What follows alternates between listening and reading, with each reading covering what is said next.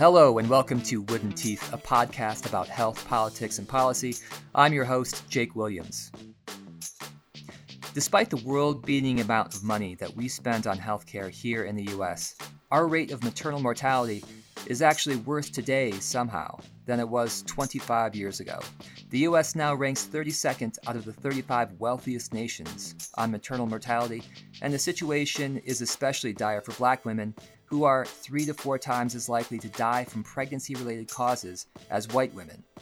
This is just one indicator of the stark challenges we have in this country on reproductive health, and I get into those challenges in the conversation we're featuring today with 3 experts in the field. While I was down at South by Southwest, I spoke with Chitra Akileswaran, who is co-founder of Cleo, a venture-backed digital health platform that supports working parents to grow their families and their careers. She's also a board-certified obstetrician, gynecologist, and holds a lecturer appointment at Harvard. She also continues somehow to see patients as a hospitalist at a level 1 trauma center in Oakland, California. She's just the first of the 3 women we have here who, suffice it to say, that they're more credentialed than you, certainly more credentialed than me. Second, we have Rashmi Kudesia, who is a board-certified reproductive endocrinology and infertility specialist, currently practicing at CCRM Houston. And finally, we have Pooja Mehta, who is assistant professor of obstetrics and gynecology at LSU Health Sciences Center. She's also the director of maternal and women's health policy at the new LSU Consortium for Health Transformation. They were at South by Southwest to present a session titled Hysteria No More, Data, Doctors, and Women's Health, in which they expose the gaps in reproductive science and care delivery. In our conversation for the pod, we talk about topics including the elevated rates of maternal mortality here in the U.S., the economic and racial disparities in reproductive health, and why there are so many C-sections here in the U.S., and more. Fittingly, we had this conversation on International Women's Day. Let's get to the convo. All right, so welcome everybody. I remember with the birth of my first child going to a class about what to expect and how to handle childbirth and what happens after that. And in the class, I looked across the room and there was a couple who I would guess were somewhere around 18 years old, at least one of whom was non-white. And I remember thinking their experience has to be so vastly different than my own. And I wanted to ask you guys, zooming out for a second, and considering the disparities on an economic and racial basis when it comes to accessing reproductive health care, what does that look like? Is it as bad as I think it is? I guess I would say that the experience of reproductive care in this country, whether that's around contraception or around access to fertility services or access to preventive women's health care, cancer screenings, and then, of course, maternity care and postpartum vary drastically, not only by race, socioeconomic status, but also by geography and by health literacy and sort of access to the system in general. I think even as obstetricians, gynecologists, our experience of care probably differs from our peers who are just as educated, just because of what we have access to and know and how we can shortcut the system. But you know, those disparities in experience are perpetuated by long-standing systems, long histories where, and Pooja can speak more to this, there have been legacies of racism and patriarchal structures that have been propagated by medicine that have actually resulted in unequal access and unequal care. So when you look at, state by state or community by community, there are fundamental differences in outcomes from maternal mortality to access to contraception to unintended pregnancy, even, breastfeeding rates because of these systems that are very, very long-standing. This is Pooja. I think there's a couple of different things in the anecdote that you just shared. I mean, in one sense, you're sharing the experience of being in a childbirth preparedness class, and there's going to be amazing, wonderful universalities to that experience as a parent to be. And I think that we want that to be, to whatever degree that's possible, a universal experience. But we know that in the United States, historically, how this type of care has been funded is very patchwork.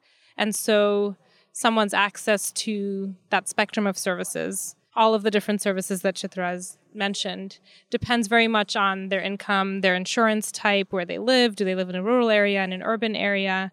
Are they in a state with a Medicaid expansion? Are they not? To what degree do they have access to Title X services, to Title V services? We just have inherited a system that is so patchwork that people's experiences are very variable. And then you layer on top of that our legacy in the United States of institutional racism in healthcare. And we know that people's experience of the same care, even if they are matched socioeconomically, even if they have the same type of insurance, may be different once they're through the door. Their experience with a provider, with a system, getting seamless care, getting follow-up care may be very different. Well, I think also the additional thing I always think about, having done part of my training in the Bronx and thinking about communities of color and sort of the stereotypic access to healthy food, to safe places to exercise. We think about the typical advice I would give a young pregnant mother-to-be would really revolve around a healthy lifestyle, and sort of thinking about and being aware of what is that access. And so, one of the things I really started to get in the habit of asking was, do you have a safe place to exercise? Can you go outside? Do you feel safe? And, I think all of these things are big picture items that really trickle down to each pregnancy and each baby and each mom. And so I totally agree that there are all these institutionalized forms of bias, but I think that our larger lack of social infrastructure and network in this country is a big part of that. It shouldn't have to be I'm worrying about teaching a mom how to be healthy as she thinks about pregnancy and fertility. I shouldn't have to then also think about something that I have no training in, which is where is she going to get that food? I'm not prepared to be able to help her with that. And that I think is a problem. So I totally agree that there are completely different experiences that women go through when they think about getting pregnant and then during their pregnancy. And I think different expectations culturally as well, based on communities and sort of communal expectations of dads to be, right? And so, what are the statistics on involvement of fathers and how can we do better to sort of help men be part of that process? And I think there's a lot of history behind separation of families and all of these things in this country that I think we can do more to help undo those histories. You mentioned maternal mortality, and according to the CDC, there are 18 deaths per 100,000 mothers due to childbirth complications, which is much higher than other wealthy countries. For example, it's 9 out of 100,000 in England, 4 out of 100,000 in Sweden. Why are American women dying from childbirth at this elevated rate? So I just want to clarify that there's a lot of different ways to measure maternal mortality, but based on however we cut the numbers, so whether we're looking at all deaths within a year of the end of a pregnancy, whether we're looking at deaths specifically thought to be related to pregnancy, we can tell that compared to other developed countries, the United States has a higher rate, and it seems to be climbing, which is especially concerning. Within those numbers, which are based on vital records, we know that there's a large amount of variation from state to state in the United States. So I live and work in Louisiana, and out of 48 reporting states, we are ranking number 47 right now. When we look at the state level, individual cases in a review setting where interdisciplinary group of experts from different fields look at these specific stories, I think that's where we get the best information possible about what actual causes of these deaths may be. We're seeing, first of all, that we're getting better at measuring deaths, that we haven't had a national system of collecting data on deaths, and so that's accounted for some of the rise. But even when How is that possible? Yeah, if anyone is listening to this podcast who wants to think about making, maternal deaths mandatory reporting again, that really is at this point in the crisis what we need, and what many public health experts, providers, and community-based advocates are calling for. We need consistent data, so we're not comparing apples to oranges from state to state, and also different definitions of maternal death from certain years to other years. And I'm 100% in favor of that, because sometimes we just don't know, we can't track the same trends over time.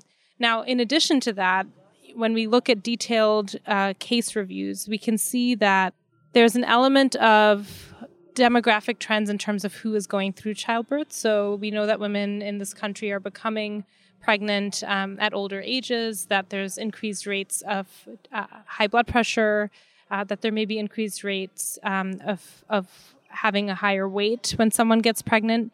But we also see that management of pregnancy can be improved in this country. And so there's a lot of different potential causes, but when we look at it kind of on a case-by-case basis across states, review committees are finding that as many as 50 or 60% of pregnancy-related deaths may actually be preventable through some intervention, either at the facility level or at the provider level or at a community level. And so we really are trying to focus our efforts on those 50 to 60% of deaths that we think are preventable, even though, women may be coming into pregnancy with risks that they didn't have before. We feel like many of these things are things that the health system should be able to address with system strengthening and quality improvement efforts and really focused attention and investment of resources. Yeah, so a really concrete example, a leading cause of pregnancy-related death right now in Louisiana is hemorrhage. So women having bleeding at the time of childbirth or following childbirth. Now, this is really troubling to us because we think of hemorrhage as being a common cause of death in very developing settings. Many other states in the U.S. are not seeing these same rates of hemorrhage. So when we think about how to reduce the risk of someone actually dying from bleeding at the time of childbirth or following childbirth, there are things that can happen in a hospital that are proven to help improve our ability to respond quickly. Now, part of the challenge here is that most childbirth is normal and safe, and we want all of our listeners to really remember that. Most childbirth is normal and safe. People shouldn't be scared to get pregnant if they have, general good health and they're managing any medical issues that they have. But things can go wrong quickly, and so we are trying to implement best practices in hospitals where they're running simulations, they're running drills, they're running debriefs so that every team member is prepared in the case of an emergency, and so that we are communicating clearly about things like how much blood someone has lost in childbirth. Are we measuring that blood loss? Are we adding it up? When a woman hits a certain level of risk, do we have an emergency plan in place for what medications she needs? Does she need to be in a different setting? Do we need to move her to a different part of the hospital or a different facility? Really anticipating a lot of those problems.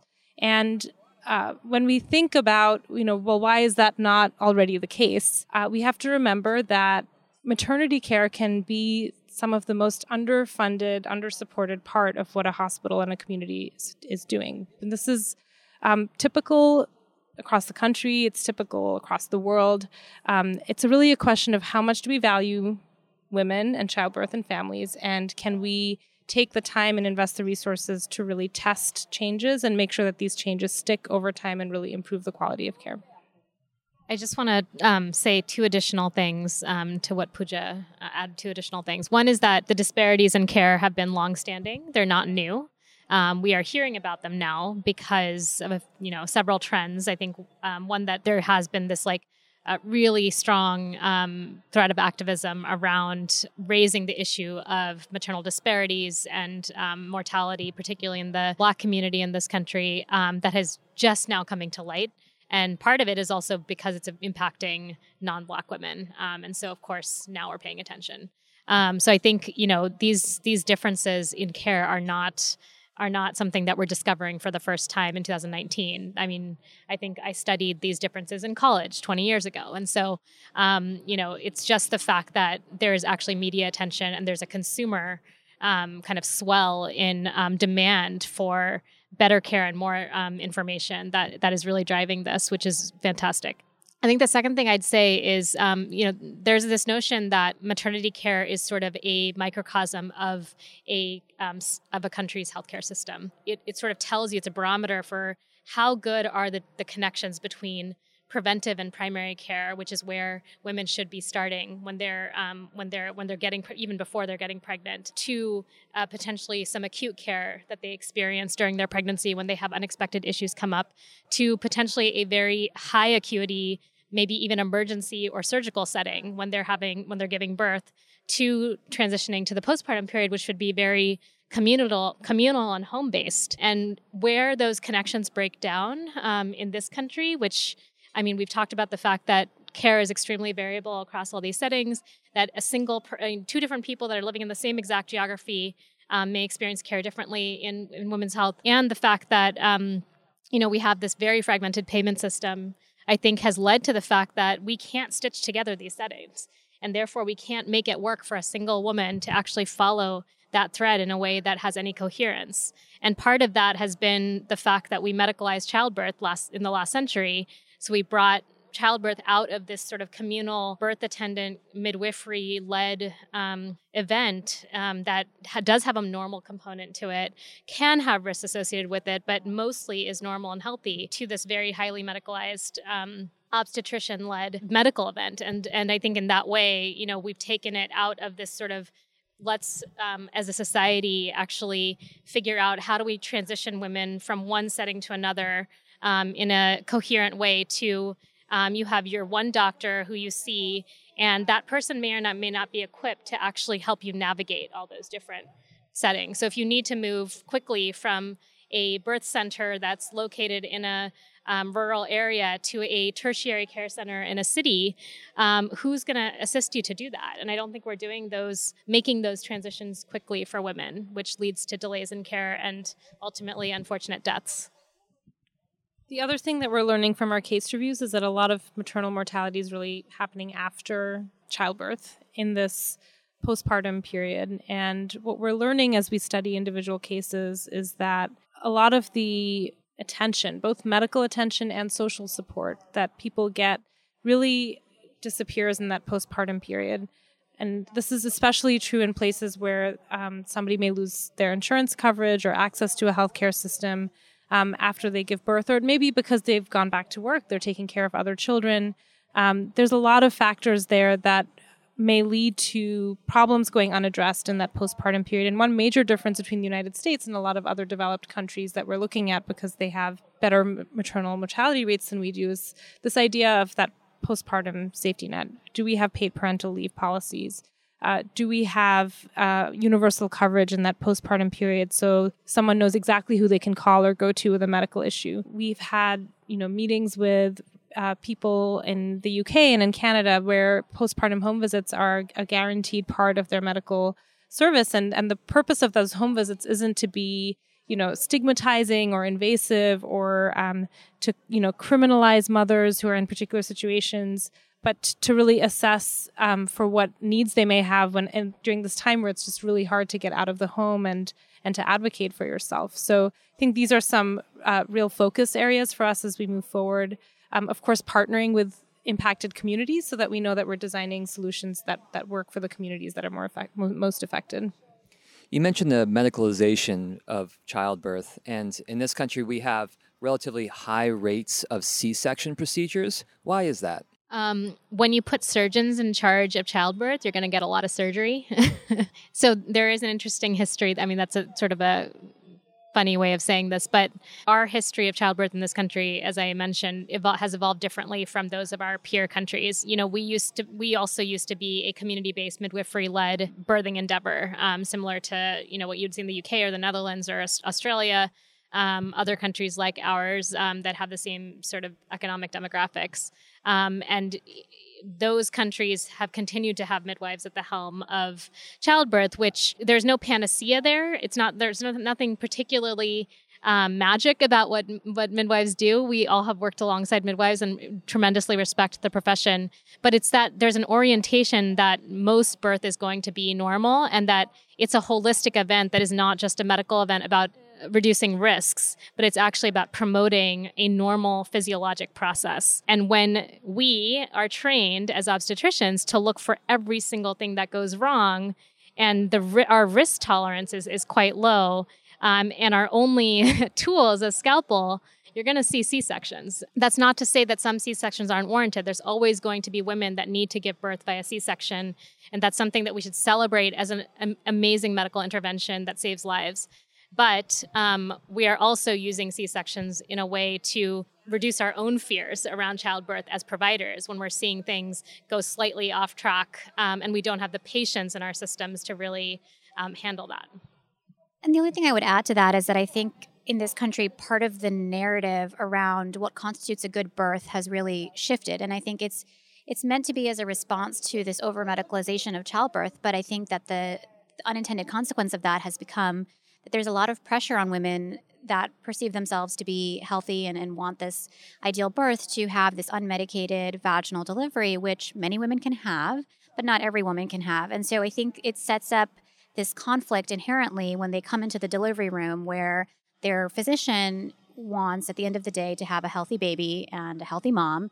And potentially many women feel a lot of pressure to be able to turn around after the delivery and report back to social media, their friends, whatever the case may be, that they had this stereotypically perfect experience. And I think, we lose track of, just as Chitra said, cesarean section is something that saves many lives. And there are women in other parts of the world that are literally dying and their babies are dying because they don't have access to a surgical delivery. And so I think that it's an important balance. I think we have to remember that although most births can be completely healthy, sometimes things do go wrong. And unfortunately, we never have a crystal ball to know who that person is going to be. And so I think having a system that has the infrastructure to, as was already said, transition people properly and safely through, different phases of their pregnancy and delivery is where we're really caught up in this country. And certainly, the medical legal landscape deserves to be mentioned as well. I mean, as obstetricians, I don't believe that any of my obstetric colleagues are necessarily trying to impose these cesareans on women, but there is a legitimate concern in this country over being sued over something that's perceived as preventable. And some childbirth injuries could be preventable potentially, but it's a very difficult thing to argue in a U.S.-based justice system where you're going to show up, the plaintiff is going to show up with a sick child in front of a jury, and it's very sympathetic, and doctors feel very scared about this.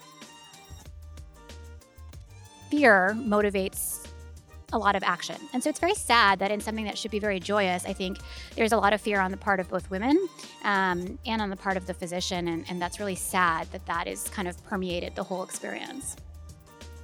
I'll just add a few thoughts. But when we look at C-section rates by state or by hospital, we do see a lot of variation. And so when we see that variation, we have to be critical or, be thoughtful about where that variation is coming from.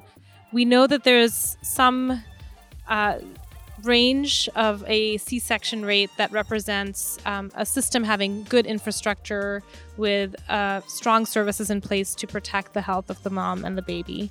And we know that when we see really wide variations, so a hospital that may have a 40% low-risk cesarean rate or a 35% low-risk cesarean rate, that some degree of that represents the culture of the institution, a management style, and it's not necessarily providers having bad intentions, but we are all actors within systems around us. And so when we think about trying to reduce that cesarean rate to avoid unnecessary intervention, it's really about thinking about fostering a different culture, a culture that allows for algorithms, conversations, trust building with patients, communications between families and providers about an individual kind of process that's happening that allows for that decision-making to happen in a shared way when possible, except, of course, in these cases of true emergencies, but really counseling our patients and partnering with our patients so that it's understood that those emergencies can happen and in what scenarios will that be, and having that conversation ahead of time. How do you think the issue of abortion relates to this issue of chronic underinvestments in reproductive health? I mean, I get the impression then that when certain people think about Planned Parenthood, they think, oh, those are abortion factories. That's what they do there. Versus, the total range of health services offered at places like that. Is there anything to that? Do you think that the debate over abortion is obscuring the broader need for greater investment in reproductive health? So I totally agree with that assessment. And I will say, to me, it starts with sexual education in this country and contraception, right? So these are ostensibly slightly less controversial, or they should be, potentially, than pregnancy termination. But even those are controversial in this country. We can't agree that teenagers and young people deserve comprehensive information about their bodies to be able to prevent pregnancy and achieve pregnancy at the time that they want to. So to me, it comes as a little surprise that down the road, we are then very puritanical about pregnancy termination, about who deserves access to fertility care. All of these issues to me come out of the same thing, which is that in this country, we're very squeamish about talking about sexuality really outside of the context of a married heterosexual couple. And so, when we compare that, for example, to a number of European countries, they're much more open about the fact that adolescents often have sex. And that's something that parents are encouraged to talk to their children about. And it's not, it's a completely different society. And I think when we are realistic about what young people are doing and are willing to talk about it and teach them how to be safe, then we can build this culture where they feel safe in the healthcare system. They can come approach us to be able to talk about contraception, abortion, whatever the case may be. So certainly there's just a lot of willful misunderstanding, I think, of the realities based on people's religious or moral views. And to your point about Planned Parenthood, of course, I mean, clearly there are individuals that are very vested in denying the reality of what care is provided at that kind of healthcare center, and they just refuse to see the facts.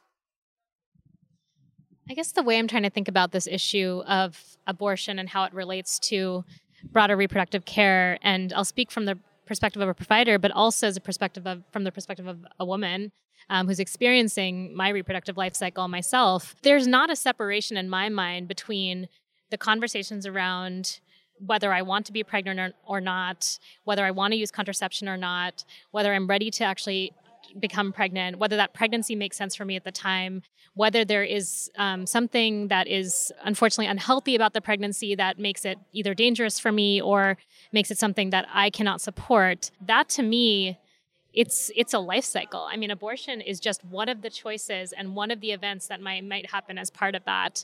And the fact that it's separated as this other thing that certain women experience and certain places are providing as a service, the fact that it gets called out at Planned Parenthood as a primary service, when in fact Planned Parenthood does provide the entire cycle of reproductive care because that is how women experience care, I think is really unfortunate.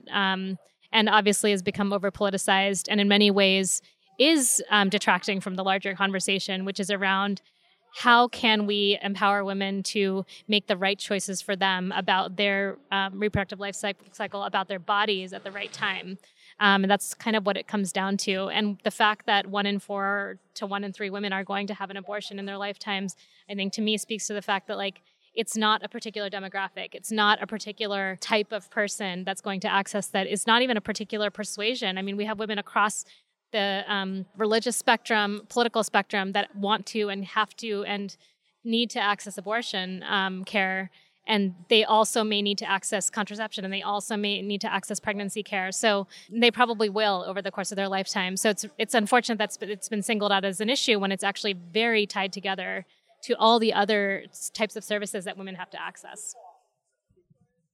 Particularly, just to add, when about half of pregnancies in this country are unplanned. So when you think about that, it really makes sense, and I totally agree, that it's all part of one continuum. And so that's why, to me, it really is all tied in together, that if we can't talk about contraception, then of course we're going to have all these unplanned pregnancies. And of course, for many of those women and their families, it's not going to be the right time to have another pregnancy, whether it's because of socioeconomic reasons, whether it's because of health reasons. I mean, having back-to-back pregnancies is medically not recommended. It can be potentially unsafe.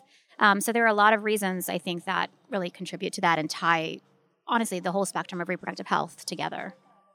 So when I think through your question, what I'm hearing in your question is, has the abortion debate in our country displaced a larger conversation about women's lives and women's health? And I think when I respond to that, I find it very helpful to think about the reproductive justice framework, which is a framework that really comes out of the lived experiences of Black women and birthing people. And it asserts that, people have the right to give birth when they want to not give birth when they don't want to, and to parent the children that they want to in a society where they have what they need. And I think you're right that we are not having that bigger conversation about the conditions of our lives, like the social conditions of our lives that also allow for good health, the education and the investment in young people's lives that leads to good health, and then a full spectrum of access to healthcare. And that full spectrum care that someone may need to access includes abortion, but it also includes a lot of other services. And that's what the conversation should be about is that whole context. I think we are seeing some of the debate around abortion be mobilized for political purposes. And I think, advocates for children, advocates for women, really need to keep our eyes on the prize. We're looking at access to education, to the ability to work, the ability to live in safe communities, the ability to parent, and feel that we're able to do that on our own terms. I get the sense that within healthcare, reproductive healthcare, even though aside from perhaps end-of-life care, it is the only phase at which everybody experiences it by definition, yet is perhaps the phase at which there is the least amount of understanding. What do you think? I think that's a really good point. Yes, I would say that there is growing self-awareness and bodily awareness amongst women in this country and increasing demand for information about our bodies. I also think that technology has facilitated a lot of that. So has just more openness about and destigmatization of issues, from having irregular periods to conditions like endometriosis and pelvic pain syndromes to postpartum depression and the changes mentally and socially that women experience as part of the reproductive changes that they're going through. There's a lot more conversation in the media and amongst even people of celebrity status that are bringing these issues to attention, which is great. We still have a long way to go. I mean, I think all of us can attest to the fact that when we actually see our patients, whether they are highly educated or didn't have access to education and or come from communities where English may not be their primary language, etc., there is a profound asymmetry of information between what we as providers know and what our patients know. And that, I think, in part comes from a society that doesn't necessarily value sexual education and really empowering women to feel good about their bodies in many ways. But also, there hasn't been real context, I think, to have this conversation. And in some ways, we're becoming even more disconnected from these sources of support and information that we once maybe had access to. So intergenerational conversations that used to happen between grandmothers and mothers and their daughters when we all lived in the same place and birthed in the same place. We don't do that anymore. And so where are these conversations happening now? And the good thing is that they are happening online. I do think that there is more opportunity to even have more honest conversations because there's an anonymity to what happens online. But is that really informed? Is that really being moderated correctly? Is there a propagation of misinformation as a result of that? But in general, I'm optimistic that education around reproductive care is increasing and that women want access to information about their bodies. It's just a matter of how we disseminate that and how we make sure it's accurate. And I think it's very interesting, too, because so much of what I do as a fertility specialist is related around fertility literacy, but this applies to every aspect of reproductive health. But there are a lot of studies to show that across developed countries, and including in the U.S., that across educational spectra, et cetera, that there are relatively low levels of fertility knowledge. So, we sort of get this idea as young people that, it's really easy to get pregnant, but that's not always correct. And there is a lot of misunderstanding about the realities of pregnancy. And even more concerning, I think, is that there is research to show that even gynecologists have gaps in their knowledge about fertility because it's not necessarily considered part and parcel of what maybe the training is. Fertility training as part of OBGYN residency is actually a part that is often kind of sequestered, is not uniform across the country. And so there are actually a lot of gynecologists that don't get very dedicated fertility training. And a lot about fertility treatment has changed over the past years and decades. And so, if somebody did their training 20 years ago, the success rates and options for fertility treatment have changed drastically. And so people are just not, so that's just one micro example to say that if you're coming, let's say you're even on top of everything, you're seeing your gynecologist regularly, again, published data to show that there are gaps in knowledge, and there's also a lot of discomfort to bring up the topic if you yourself as the patient don't raise it.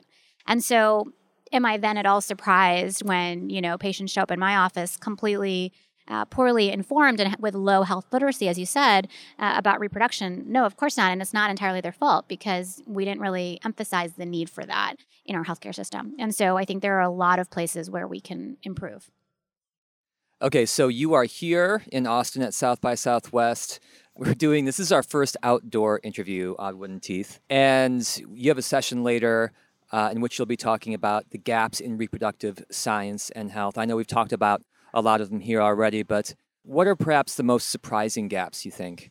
I guess I'll start by saying that there used to be this joke in medical school that OBGYN care is a data-free zone.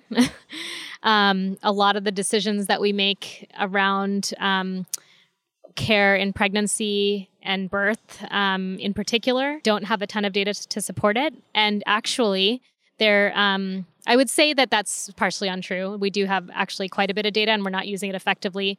But also that pregnant women were often excluded from research and historically have been because of their quote unquote disabled or vulnerable status, similar to children or elderly or people with chronic illness. And that has recently changed. There's actually rules and maybe legislation that has changed the fact that women that are pregnant can and should be involved with clinical trials and research in ways that they haven't been historically able to do. So what we know about pregnant women is very limited.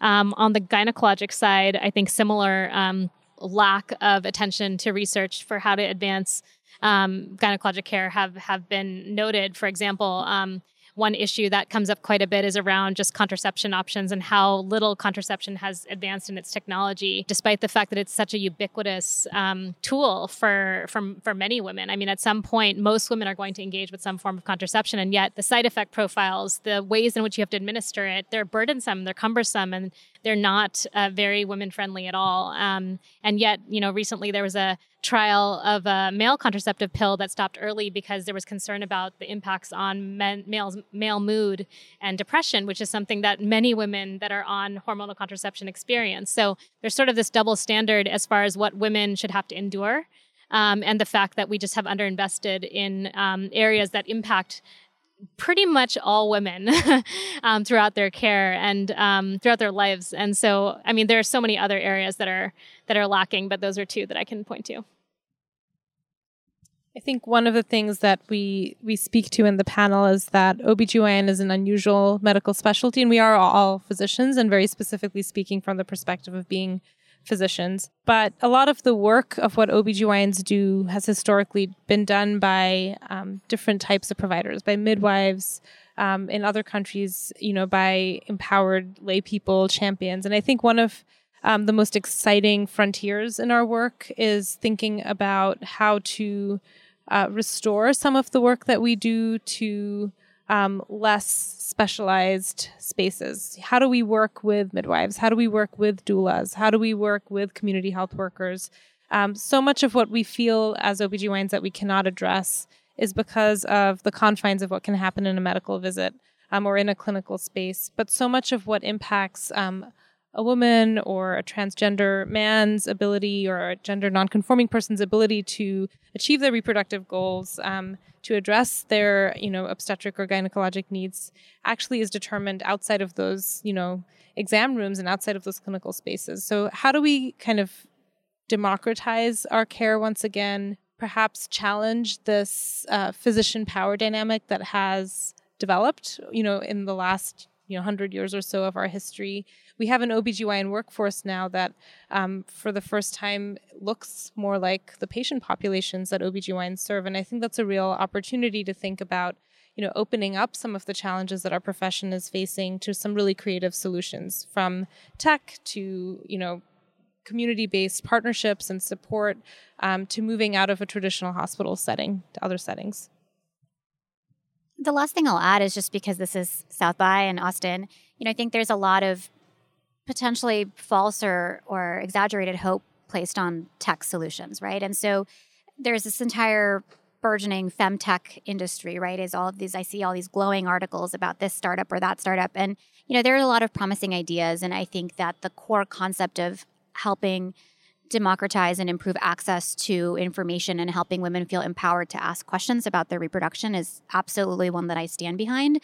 But there are a lot of for-profit companies that are selling tests and selling products that have no data behind them. And in some cases actually have data that refute the utility of that very blood test. And so I think, to me, I think it's about how do we responsibly deploy what we can do in this day and age, and help people really decipher, what's useful and what's still experimental. And so to me, that is a gap. We have the ability to have cool apps and to have, a variety of different things via the internet, but not all of them are data proven. And that's something I definitely think we have to all approach with caution. Chitra, Rashmi, and Pooja, happy International Women's Day, and thank you. Yes. Thank you.